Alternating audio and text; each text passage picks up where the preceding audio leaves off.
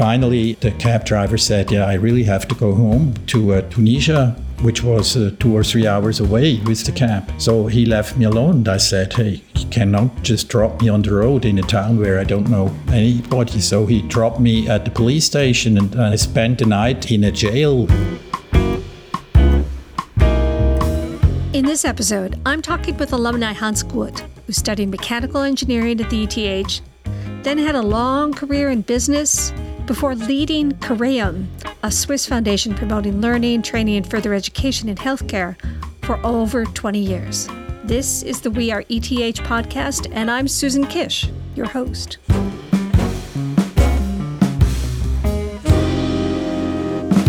Hans, how did you decide to go to the ETH way back when you were an undergraduate? Or were there any other choices? No, actually, when I did my maturity, I didn't really know, what to study, but it was very clear that, I will have to study somewhere. That's what my parents kind of expected. And then, they sent me to a Berufsberater. How do you call this? Sort of a career advisor? Yeah, exactly. A career advisor. And as my marks in the Matura were pretty good in all the, math and physics and chemistry and those kind of topics, he suggested I should go to the ETH.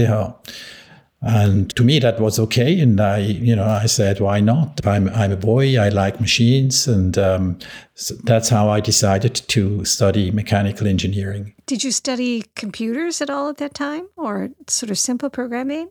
Computers almost didn't exist at that time, unfortunately. I started my studies 1970? Mm-hmm.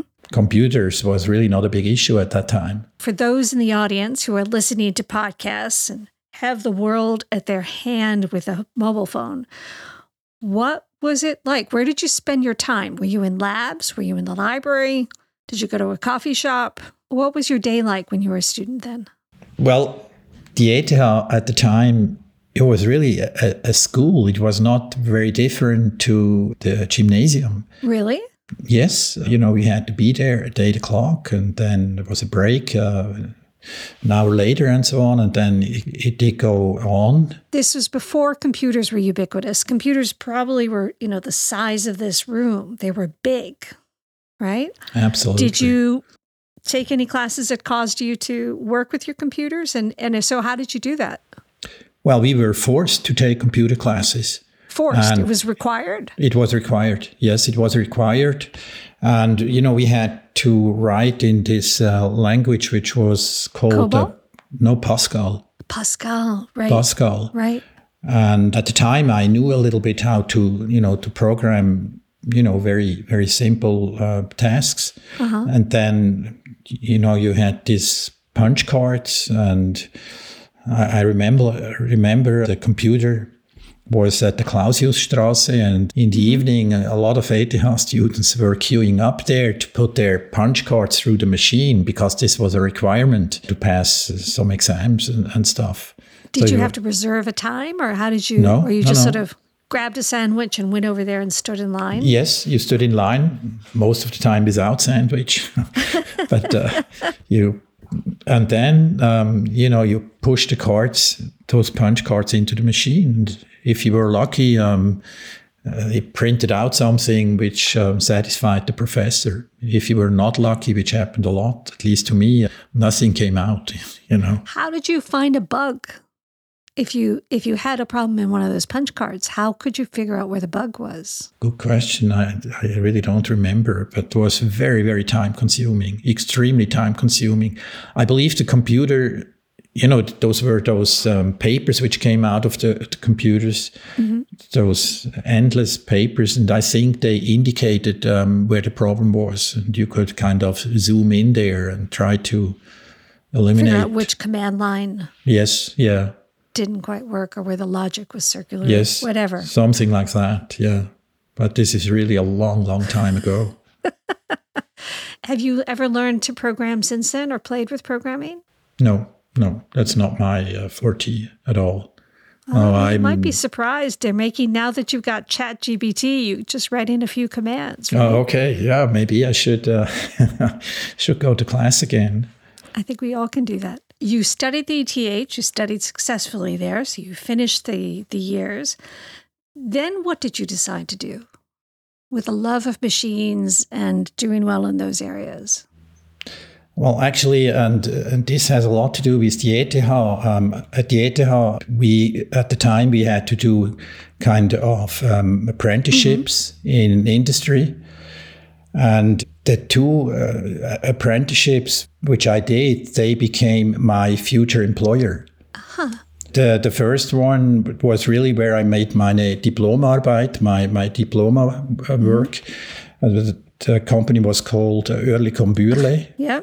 It was a very large company with a big machine tool division, and I joined this machine tool division because that's what I studied, machine tools, how to build machine tools. But later in my life, I joined Maedler, today Maedler Toledo, and I got to know the people and they got to know me during my first internship. So that's why, data really played a very, very important role in my choices for the job, because I got to know my future employers through the ETH. And at these jobs in machine tools, did you design tools? Did you design machines? What did you actually do?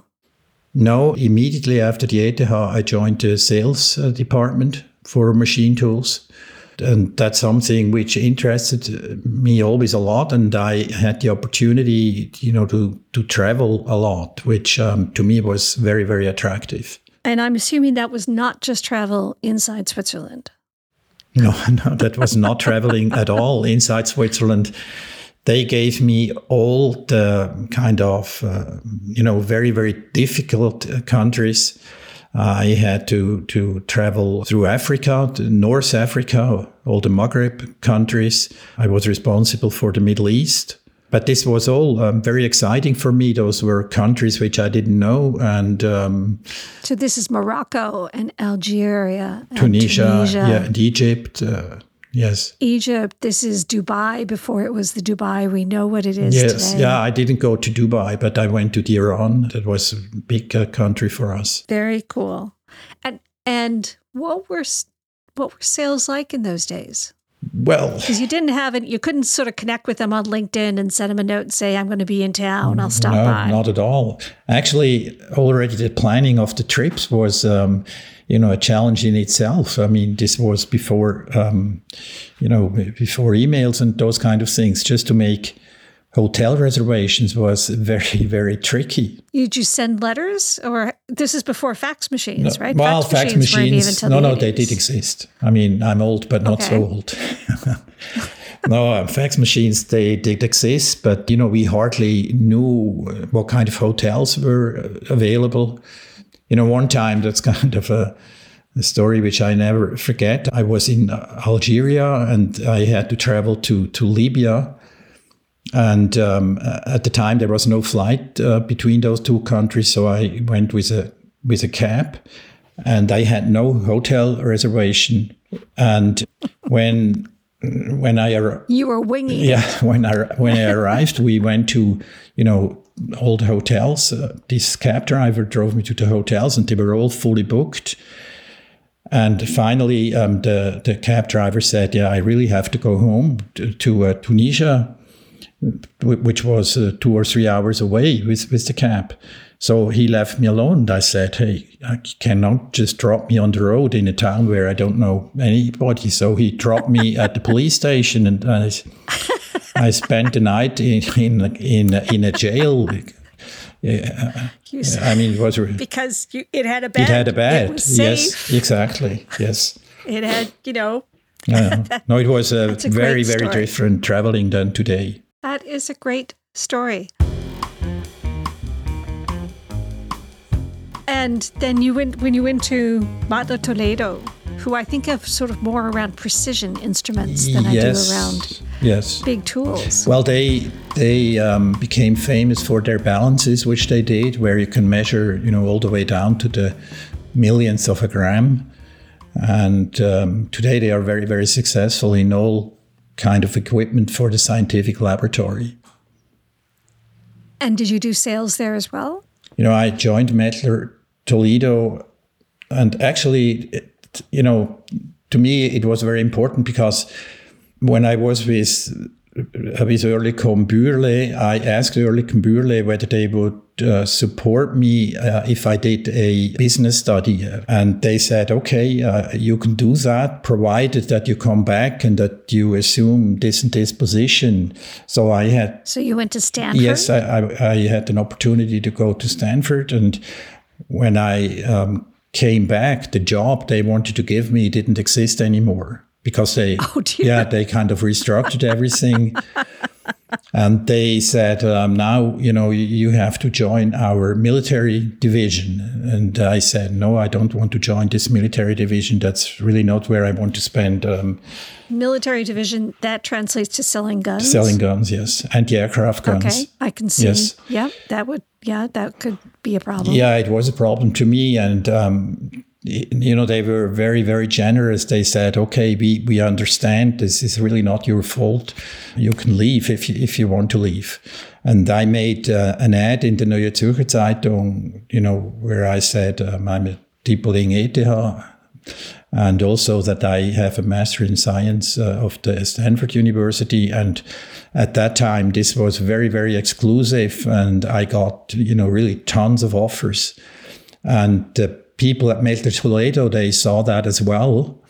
And they called me and they said, are you this Hans Gut who, did his internship 10 years ago or something?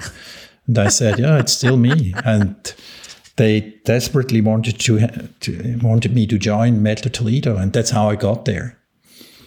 That is a wonderful story. Now, tell me, when you put the ad in the NZZ saying, bright young man, wow. Got an ETH degree and an MBA from Stanford, which was a big deal. Was it on the Sunday issue or like the Wednesday issue? Or did you run it many days? I really don't know anymore. But I guess at the time, they had lots of advertisements for jobs. I mean, But usually it was for jobs, not candidates. Yeah, no, true. Was it both sides? Yes, no, true. But I really can't tell you where I put it. It's somewhere in the Neue Zürcher Zeitung, and the reactions, they were, surprisingly high. That's fabulous. And you put your phone number and your home address so people would write you? Yes, absolutely. Yeah. That's fantastic. Different times. They were different times. So you're at Mettler Toledo, and what do you do there? At Mettler Toledo, the boss was the guy whom I got to know when I did my internship. And he said, you tell me what you want to do. And I said, well, I want to have direct responsibility for P&L and all those kind of things. Then he said, oh, okay, why don't you build up a separate sales company for the Swiss market? The sales for Switzerland were kind of included in corporate headquarters. And there was no separate organization for Switzerland, but we had separate organizations for France and England and America and so on. So I could build up this Sales Switzerland company, which was very, very interesting and very, very exciting. And after, I think, 2 or 3 years, they had an emergency in the United States with the sales company over there. And they asked me whether I was willing to go to the US.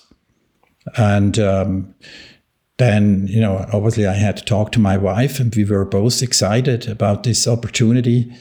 And basically within 2 weeks, I had to fly to the United States and take over the organization in the United States. Oh, now that's cool. Now, did you go back to Palo Alto, no, or where did you land? No, we were extremely fortunate because the headquarters of Mettler US was right next door to Princeton, New Jersey.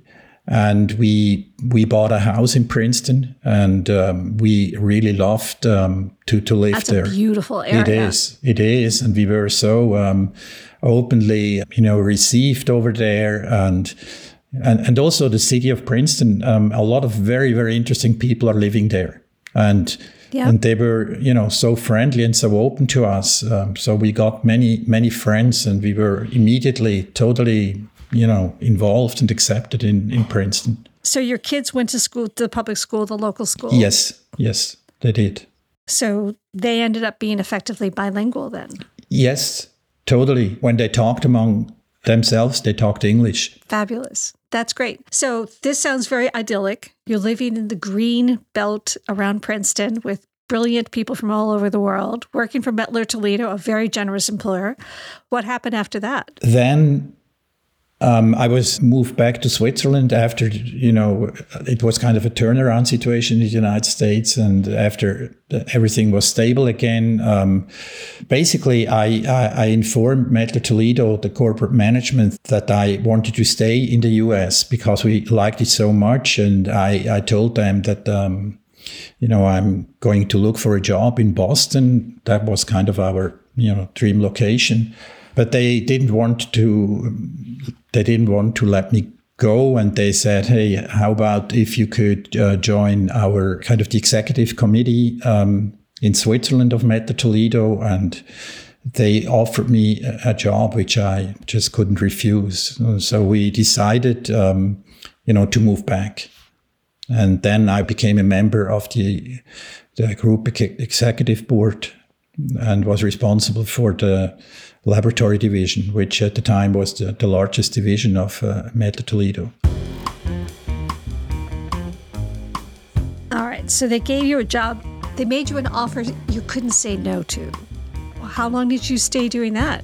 Well, then maybe I made a mistake, maybe not. But anyway, a headhunting company contacted me and asked me if I wanted to become the CEO of a public company in Zurich called Seal. It's a paper company. And Seal was, they claimed, the oldest company in Switzerland because they started to manufacture paper, when in the Middle Ages? Yes, with the Reformation, when they wanted to print new Bibles and those kind of things.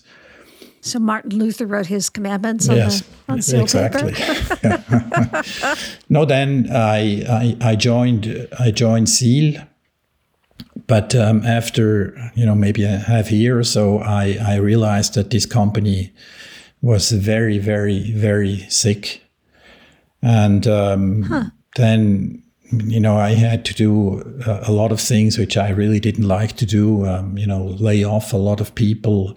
Seal had quite a few subsidiaries in Europe, particularly in Germany, but they were all losing money. And it was really kind of a horrible situation for me. And after 3.5 years, I quit Seal again. And then, I had the great opportunity to join Careum. So you really didn't like the radical destruction that was needed to... Did you have, when you left, were they in better shape? Yes, they were maybe in better shape, but not in good shape. Right. Like that must have been frustrating. Stock price was under a lot of pressure, and the mood in all the different companies of the Seal Group was not good at all because whenever I visited a company somewhere, basically my message was we have to lay off another 10% of all the employees or whatever. So you were not their favorite visitor? No, definitely not. And I believe, there are people, I know a few of them, they kind of do those kind of jobs, and they even like to do those kind of jobs. But I'm definitely not one of them. I'm not the born turnaround manager. What did you learn from those years? I got to know me a lot better because I really had to go through very, very difficult times, very difficult meetings, and so on. With your co-workers, you have very intense relations during such a crisis, and from some of the people, you become very, very close friends because you could trust them. With other people, it was kind of the opposite. You never knew what's going on behind your back. But for me, I learned that I never want to be again in such a situation. To me, it was also very important that, I had my family who understood that I'm maybe sometimes tired or in a bad mood or whatever. And very often I just wasn't home, or I came home, at 10 o'clock at night or whatever. But my big luck was, Seal had a lot of real estate. Really a lot, very, very expensive real estate. And the company which afterwards became Careum also had a lot of real estate. And they asked me whether I wanted to join their board, because they thought that I was that I had some know-how. Real estate magnate? Yeah, exactly. And then when I left Seal, I was on the board of Careum, which at that time was not named Careum, it was the Rotkreuzspital. And they lost the permission to operate as a hospital exactly at the time when I joined them. And then the board asked me whether, I was willing to kind of organize a restart of this foundation. And as the timing was kind of optimal, optimal for me, I said, yes, certainly, I do that. But did you know anything about medicine or hospital management or any of the related disciplines? Because it did a lot of nursing training, right? I probably knew maybe equally as much as you do. I don't know. I was never... One knows something as a patient, but that's different. Okay. Well, it's different, but important too. Important too.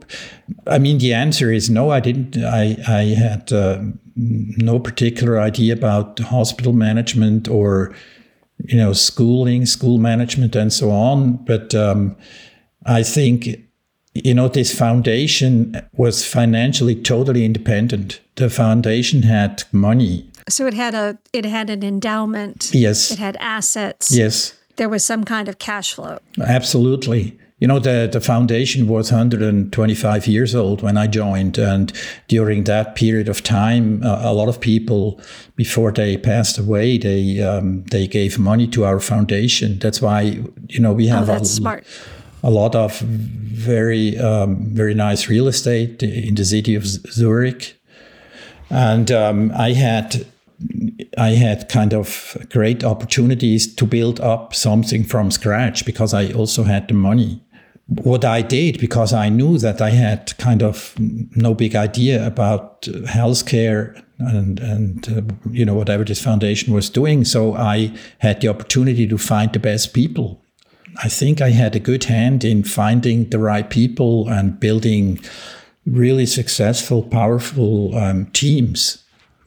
And that's why maybe in the final analysis, it wasn't a catastrophe that I didn't know really healthcare, because I had the people around me who knew very, very well what it all means. So I'm going to ask you 3 questions to close that we try to ask each podcast.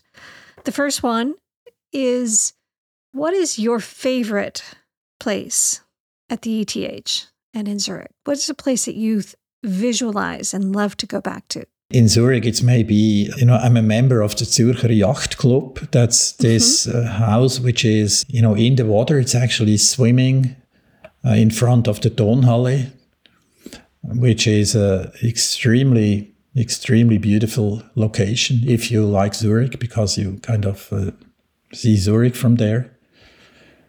At the ETH, it's hard to say. The ETH Terrasse is beautiful. It's not very important in my life, but whenever I'm there, I kind of enjoy the view. When you were a little boy and you were thinking about growing up, what did you want to be when you grew up? Oh, I believe I wanted to be somehow successful. Maybe also I wanted to be, a little bit relevant for whatever I was doing. I believe I always wanted to have a family. I wanted to have, and I do have, good friends. And so you didn't want to be an astronaut? No, I wanted to be a pilot. Mm-hmm. I wanted to be a pilot, and it's funny. I had the permission to fly before I had the permission to drive. Huh? Because so you have a pilot license? I had. I had a pilot with 17 years old, and at that time, or still, you have to be 18 to start to drive cars. I understand. And what are you curious about? What are you learning about today? What books are on your bookshelf? Or podcasts do you listen to? Podcasts, actually, not very many, but that's something my children always tell me I should do. You know, when you drive with your car somewhere. Mm-hmm.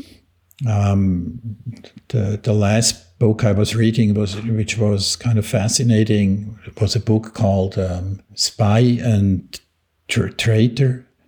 That's the story of a spy who worked first against the West and then for the West, because what's going on in the Ukraine and our conflict with Russia, and so you understand it better when you read that book. It feels more relevant. Yeah, and what's going on, behind the scene, which we don't see and which we don't hear, it's incredible, and that is what is written in that book. Hans, thank you so much for your time. This was a great conversation and a great story. Really appreciate it. Well, thank you very much, and I'm looking forward to all the other stories. I always I enjoy very much listening into your broadcasts. I'm Susan Kish, host of the We Are ETH series, telling the story of the alumni and friends of the ETH Zurich, the Swiss Federal Institute of Technology, based in Zurich. ETH regularly ranks amongst the top universities in the world with cutting-edge research, science, and people. The people who were there, the people who are there, and the people who will be there. Please subscribe to this podcast and join us wherever you listen, and give us a good rating on Spotify or Apple if you enjoyed today's conversation. I'd like to thank our producers at ETH Circle and LE Media, and thank you, our listeners, for joining us.